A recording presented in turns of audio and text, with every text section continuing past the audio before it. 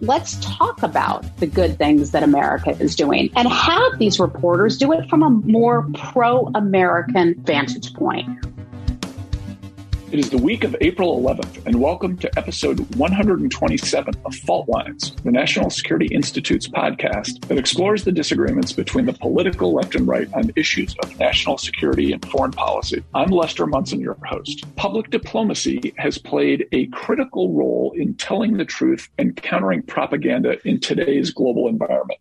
Today's episode will feature a deep dive with Heather Nauert, advisory board member of BGR Group, former journalist with Fox News and ABC News, former State Department spokesperson, and former acting undersecretary for public diplomacy at the State Department, to discuss what America should be doing in this increasingly important sphere of national security. Heather, thanks for doing the podcast this week. Hey, Lester, great to be with you. So let's talk about public diplomacy and Ukraine. I think the most blazingly obvious thing that's going on here is that President Zelensky has been incredibly effective at delivering messages, at being an actor on the world stage, and really using public diplomacy in a way that, frankly, I think a lot of people didn't even imagine was possible. What are some lessons we can learn from what we've seen just in the last 6 weeks? Sure. I mean, he has been such a master at it. And less as watchers, observers of what goes on internationally, I think we could all agree that he is an effective, strong communicator. And the most effective leaders are strong communicators. And one of the things that we see in President Zelensky is that he's authentic. And people can relate to that. He knows how to utilize social media and do it in a way that evokes the emotion and pulls people together. And sometimes it's the man who rises up to the moment. And that's what we've seen with President Zelensky. He's the right person at the right time, handling a very difficult and horrific situation, but he's handling it beautifully, not only on the part of Ukrainians, but as we all, lovers of freedom and democracy watch him, we're inspired by how he's handled this. I think about some of the basic tactics that he's used in recent weeks. And some of them are very simple, but very effective. I don't know if you recall this, but at one point he recorded the sound of an air raid siren and he played that for the world. And just in hearing that and seeing him show that, evoked that emotion in all of this. Imagine what it would be like sitting in your home, in your apartment, and you hear air raid sirens. And that's something that's going on every single day for the Ukrainian people. So it makes it far more real for those of us who are living in the United States or living in other safe environments. I want to ask you about something that the Biden administration did in the lead up to the invasion. And it's a specific thing. And given your experience at the State Department, where you were, right out in the front lines dealing with reporters and messaging, and also in a really senior management role, I'm really interested to see what you think about this. The Biden administration clearly made a decision in advance of what happened that they were going to counter Russian propaganda and Russian statements about what its intentions were vis-a-vis Ukraine with intelligence information. Maybe it was information that was previously classified. Maybe it wasn't, but in almost like an hour by hour basis, the Biden administration would kind of call baloney, if you will, on some of the things the Russians were doing. Frankly, I thought that seemed like a pretty effective thing to do. I'm eager to hear what your sense of that was. What are the pros? What are the cons? Is this something we should be replicating? Right. I thought it was fascinating as you would listen or watch President Biden talk about what we thought Russia was going to do. And it turns out that was intelligence information that had apparently been declassified. And so you would hear the White House, the State Department, the Department of Defense talking about these things with one voice, all saying the same things from their respective podiums. That was something that when I served at the State Department, we wouldn't necessarily have done. I thought it was fascinating. I thought it was smart. But on the other hand, I think it can be tricky. There's a debate going on in Washington about whether or not this is a good idea. On one hand, we could talk about what we believe Russia will do, such as we believe that Russia will invade. We believe that Russia will use chemical weapons as a way of stopping them from doing that and a way of horrifying the world and then bringing the world together to help ensure that Russia doesn't do something like that. But it can be read two ways. In one way, it can seem to give permission to an act such as an invasion. It can seem to indicate that, oh, this is bound to happen, so we're just going to wait and let this happen. Almost a green light. But on the other hand, it steals the element of surprise for our adversary. And it can better enable allies to prepare for an event such as an invasion. So I can see it both ways. On one hand, declassifying it can be smart. It could bring the world together, rally folks behind a cause, allow our allies to prepare for something because we've declassified information. But on the other hand, and this is where it gets tricky, it could lead our adversaries to uncover sources and methods. Now, if it's only done once, maybe they won't uncover that. But if it's done systematically over a period of time where this information is revealed, we just have to be so careful that our sources, whomever they might be, aren't discovered and then retaliated against. So I think it's a great conversation to have, and I've found it just fascinating to watch. One of the other things it seems to me is that's going on in terms of kind of public sentiment and public opinion. Europe seems to be galvanized against Russia and what Russia has done and the horrific things that are happening in Ukraine. The rest of the world, not so much. We've seen developing countries, whether they're in Asia, Africa, Latin America, be a little more skeptical of our criticism of Russia. What do you think we, the United States, and maybe the West more broadly, can do to try to bring along these other nation states' more unified approach towards what Russia's doing? Yeah, I think that's also hard. On one hand, we've seen Europe come together. We've seen NATO and countries like Germany agree to increase, for example, 2% of GDP spending towards defense. What Russia has done has galvanized Europe like we have not seen. And like President Trump wasn't able to get countries to do, increase the amount of money that they give to NATO in accordance to the Wales Agreement. So we've seen some success in some fronts in Europe. Where we haven't seen success has been in some Asian nations, in South America and others. And they're acting out of selfish interests. You know, they're taking the position that they are because perhaps they get oil from Russia. In some countries, they'll receive wheat and other agricultural products. Russia is known for, some of its, great technology developers. So you can see that countries are acting in their self-interest. And I think the United States is going to have to work a lot harder, not just at the State Department, but elsewhere, to ramp up its public diplomacy efforts. And if I can compare this to China for a minute, and when I worked at the State Department, we did something really well. And I think the whole of government handled One Belt, One Road pushback very well. We started talking about debt trap diplomacy. And the fact that as China went in with One Belt, One Road, what China would do is offer cheap loans to countries. And China would come in with lots of construction workers and they would help build hospitals and all of this. Well, what ended up happening is whatever countries bought into those plans, they ended up owing a heck of a lot more money than they ever thought they would owe. And it ended up not necessarily being good for those countries. And the countries lost their sovereignty. They owed so much to China. So I thought we handled that one well and we explained it well under the past administration. This one, again, is a little bit trickier. Russia has its oil. A lot of countries need that. Russia has its agricultural products. Countries need that. Russia also has cheap weapons. And a lot of countries want to utilize and purchase those cheap weapons. So I think what the United States has to do is, work on selling its natural resources, work on selling its liquefied natural gas to make other countries less reliant upon Russia for oil.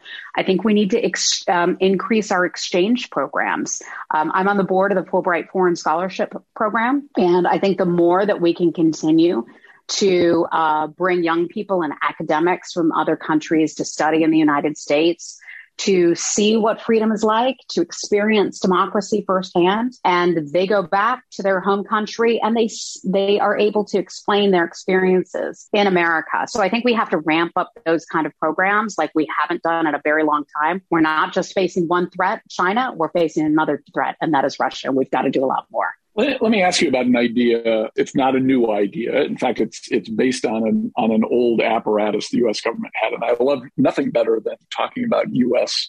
bureaucratic structures and politics. It's a real problem. It's so fun. Yeah, I know. I think it's really fun. Maybe I like to nerd out on this stuff. So U.S. government used to have this thing called the U.S. Information Agency that was a subsidiary agency of the State Department, and it was a global agency, and it sent Foreign Service officers around the world promoting the United States, sharing information, and really making sure, as you just said, that we had a unified message on these important issues around the world. It was dismantled in 1996 and basically merged into the State Department. Some folks are talking about bringing that back. Elliot Abrams, who I have a ton of respect for, thinks this is a good idea. Do you think that recreating USIA or something like it, something analogous to it, would be a useful tool as we kind of move into this next phase of the post-Cold War, post-9/11 era, when it's pretty clear we got some adversaries we have to deal with? I think we have to get a lot more serious about telling our story. And we don't tell our story well enough here in America. How can we expect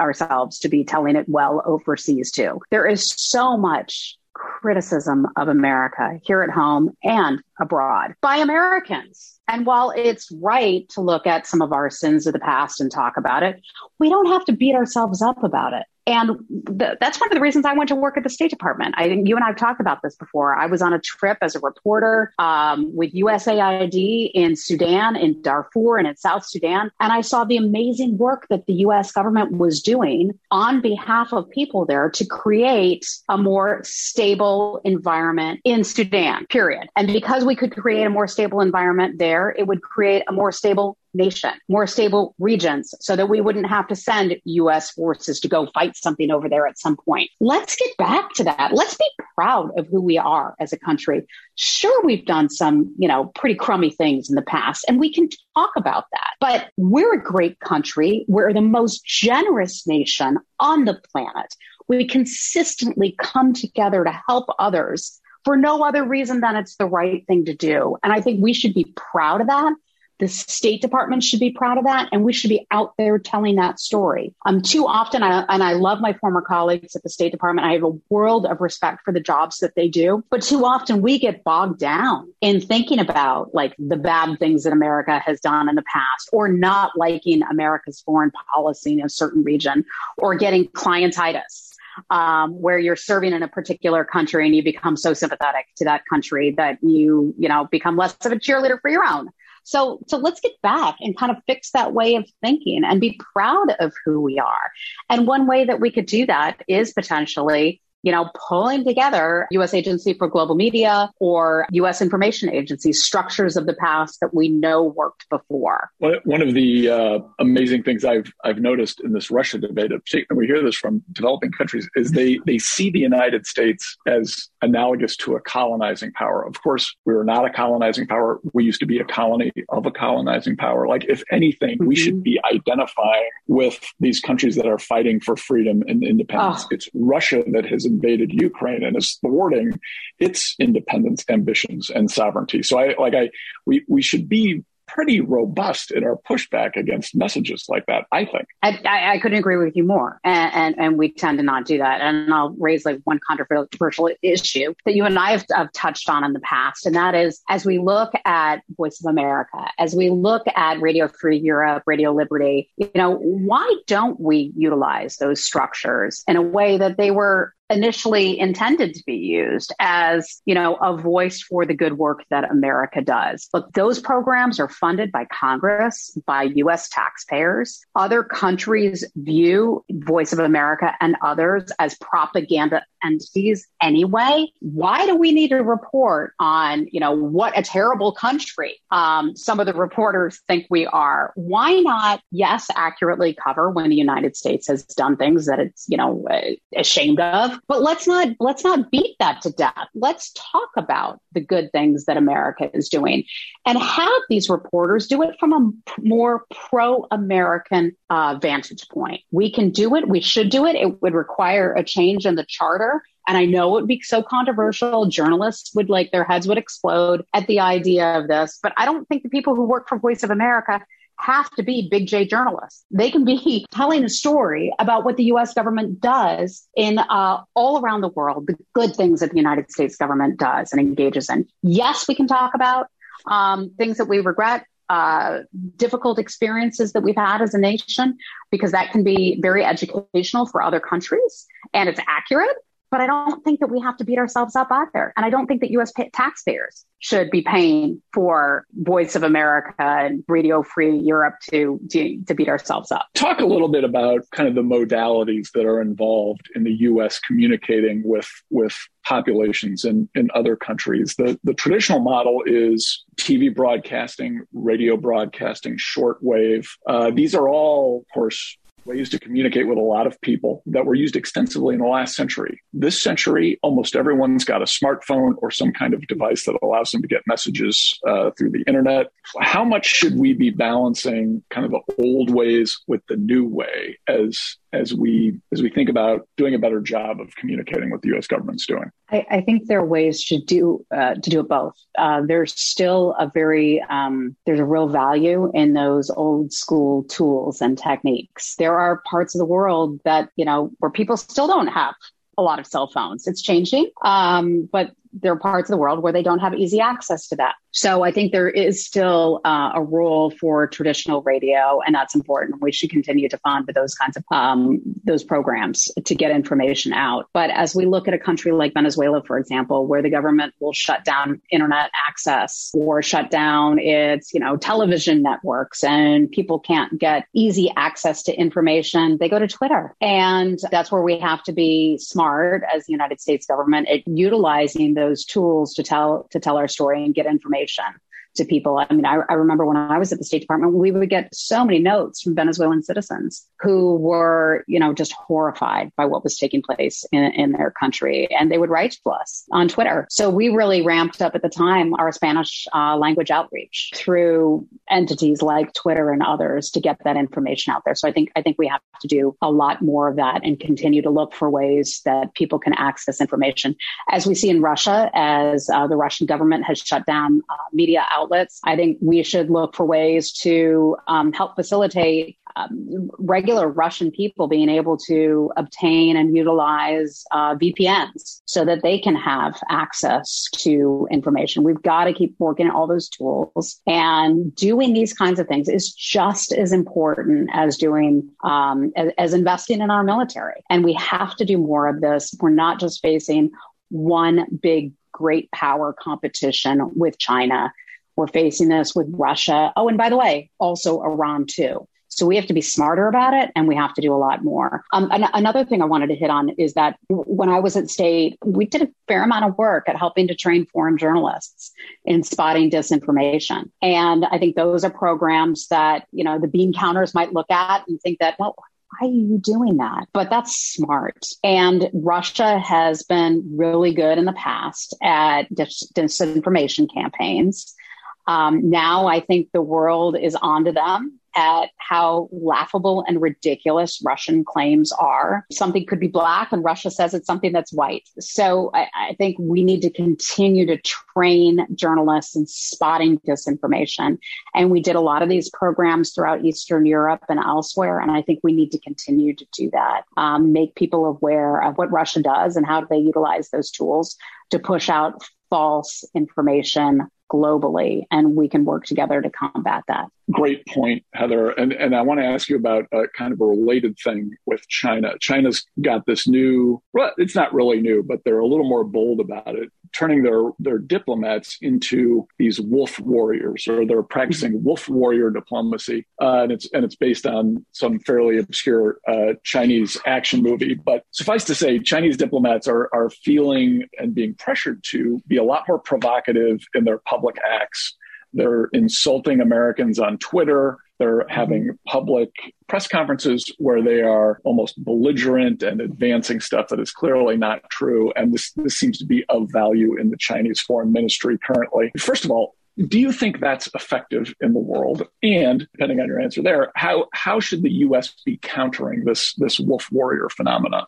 Well, it's funny because I think China has taken a page out of Russia's playbook, and that's exactly what Russia has been doing. I mean, let me give you an example. RT, Russia's sponsored state media, paid for by the Russian government. RT was allowed into the State Department press briefing room. And RT, quote unquote, reporters would have a hard pass that would enable them to go into the State Department press briefing room and ask a question, or anybody who was briefing a question. And the State Department allowed that to happen because we believe in, free speech and free exchange of ideas. But Russia used that against us.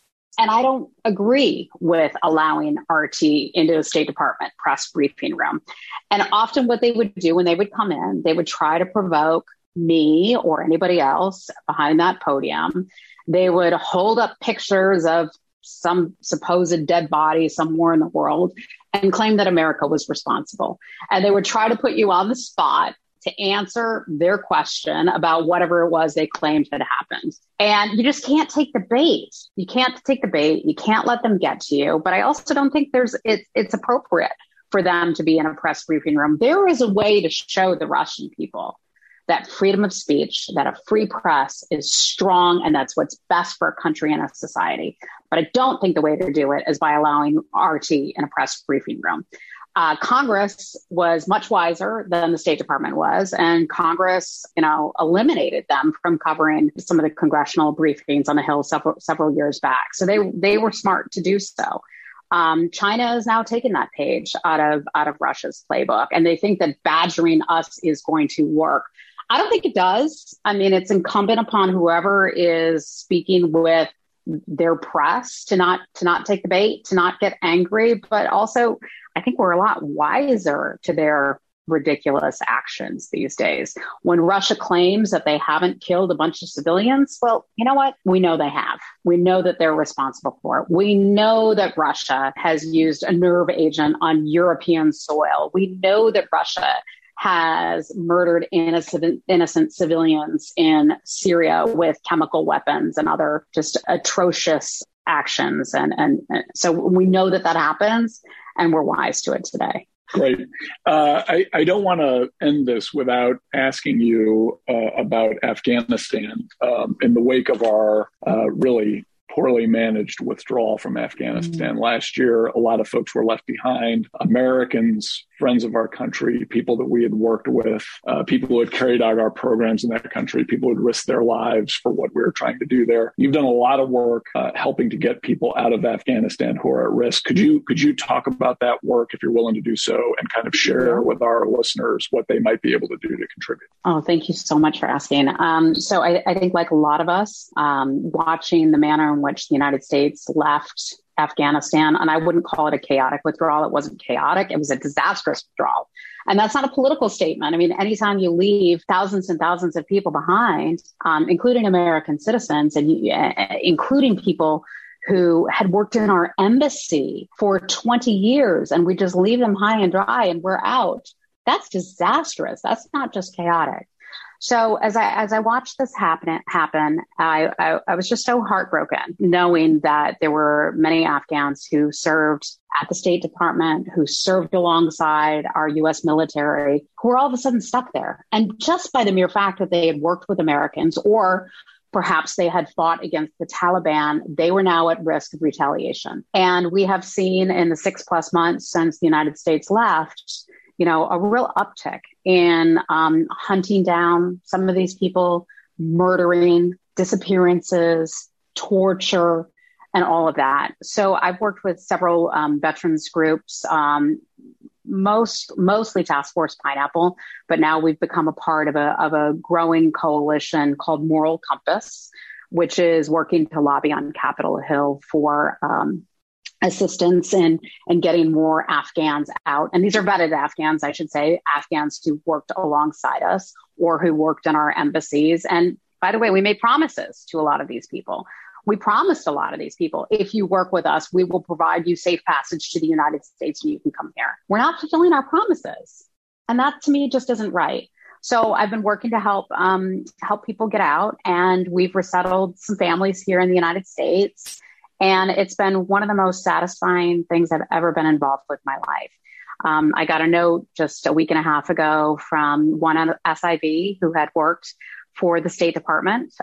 He had worked for the INL Bureau, which is the one that does the narcotics and so forth. And he finally got out along with his wife and his 5 children. And they're on their way to the United States, where he will join with his father, who lives in Houston and had served alongside U.S. forces. So it's been a real honor to help advocate on the part of these Afghans. But that's just one positive story about someone who's gotten out. There are thousands and thousands of people still stuck behind. And so we're advocating for Congress to create a better pathway where people can be brought to safety. And as we look at what's happening now in Ukraine, it's so heartwarming to see how Poland has opened its doors to its neighbors, and how the United States is rallying behind the Ukrainian people in offering them safe passage and refuge and visas to come to the United States or other countries. I think we need to be doing that for our Afghan partners too. We shouldn't just, pick and choose who we want to let in and who we don't in a situation like this. These are people who served alongside us, and in many cases, protected our men and women on the battlefield. And if I can just mention one more thing that really bothers me, when we hear folks at the White House or elsewhere say, oh, the Afghan military, they just cut and run. Sure, some people did, but there were thousands and thousands of Afghan special operators who worked with our Navy SEALs, who worked with our Army's Green Berets, who fought until the very end. And they were literally calling our special ops guys here in America saying, our president has just fled the country. What do we do now? And they're still fighting.